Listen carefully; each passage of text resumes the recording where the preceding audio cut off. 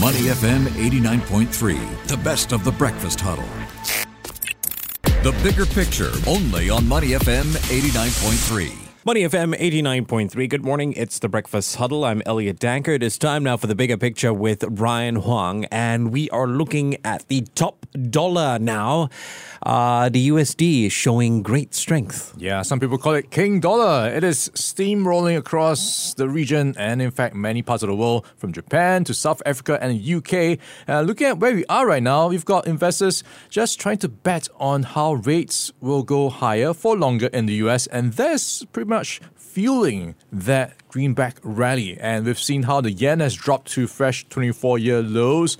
The euro and the British pound also being battered. And this, of course, amidst the energy crisis that is playing out in Europe. And, of course, South Korea, we've seen that weakening to levels not seen since 2009. And very closely watched is what's happening with the Chinese yuan, which is just a whisker away from that level 7, which people are watching very closely to see if it will break above. So all that is happening in the FX markets. Let's check in with Heng Kun Hao. He is the head of market strategy for UOB. Morning, Kun Hao. Good morning, Ryan. Morning, Singapore. Hi, lots of interesting moves in the FX market these days. Let's start with the dollar strength right now.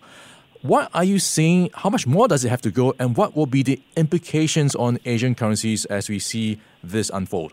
Indeed. So as you said earlier, the textbook reason for dollar strength is that the US Federal Reserve is hiking aggressively, leading, the rate hikes across the whole world.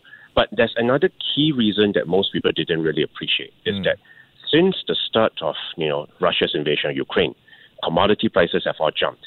And unfortunately, all the payment, most of it, in terms of financing, payment, shipment, costs for commodities are all in US dollar.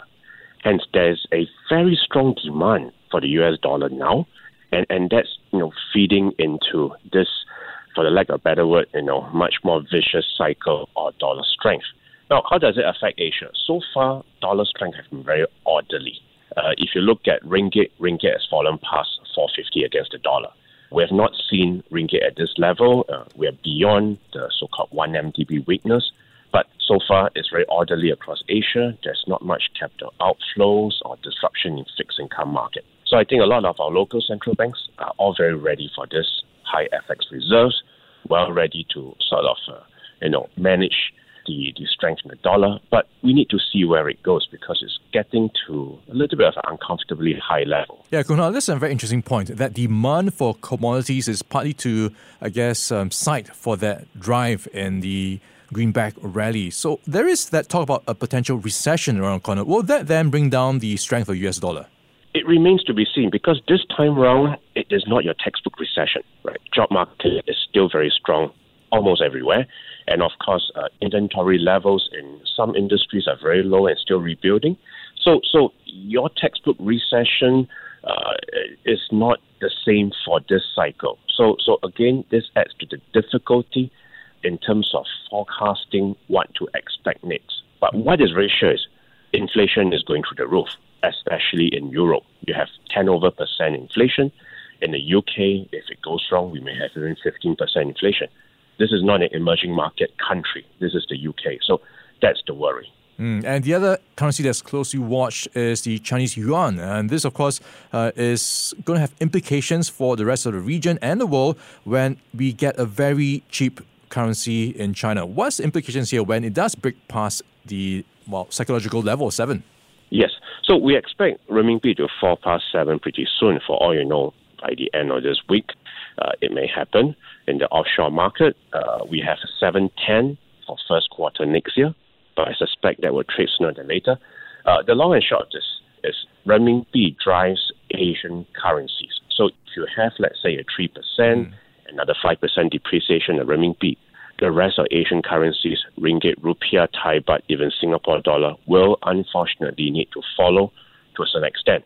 So that's the worry that you trigger another round of currency weakness. I mean, the more sensational look at this is that it triggers competitive devaluation, but we're not going there.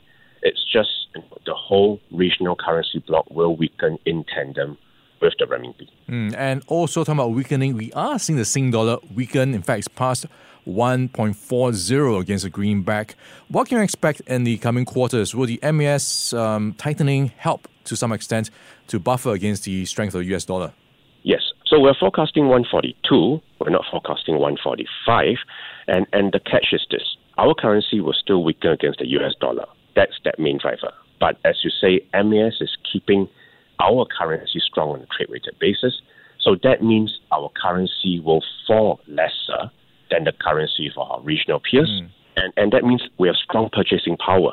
So when we travel, when we make our investments abroad, it's a good thing because we are using a very strong currency. So I've been telling people, at the very least, our home base, has a strong currency to help buffer against asset weakness everywhere. Yeah. Now, great news for me because I'm going to Disneyland next month. But maybe I should go to Europe Disneyland because that is weakening quite a lot.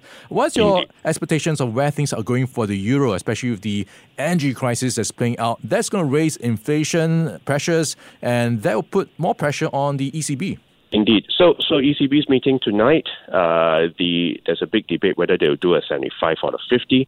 But it's not as straightforward like the U.S. Federal Reserve because they got a lot of other issues like fragmentation issues in Italy. And of course, your worries of high energy prices. So how do they bring down electricity, energy prices and limit that damage or inflation is also, a key difficulty for the European Union officials. And that doesn't make the ECB job any easier. Yeah, no easy jobs right now for any central banker. Chatting with Heng Kun Hao, he is the head of market strategy for UOB. Kun Hao, always great chatting with you, and we'll catch up again with you soon. Thank you, Ryan. Before acting on the information on Money FM, please consider if it's suitable for your own investment objectives, financial situation, and risk tolerance. To listen to more great interviews, download our podcasts at moneyfm893.sg or download our audio app. That's AWEDIO. Available on Google Play or the App Store.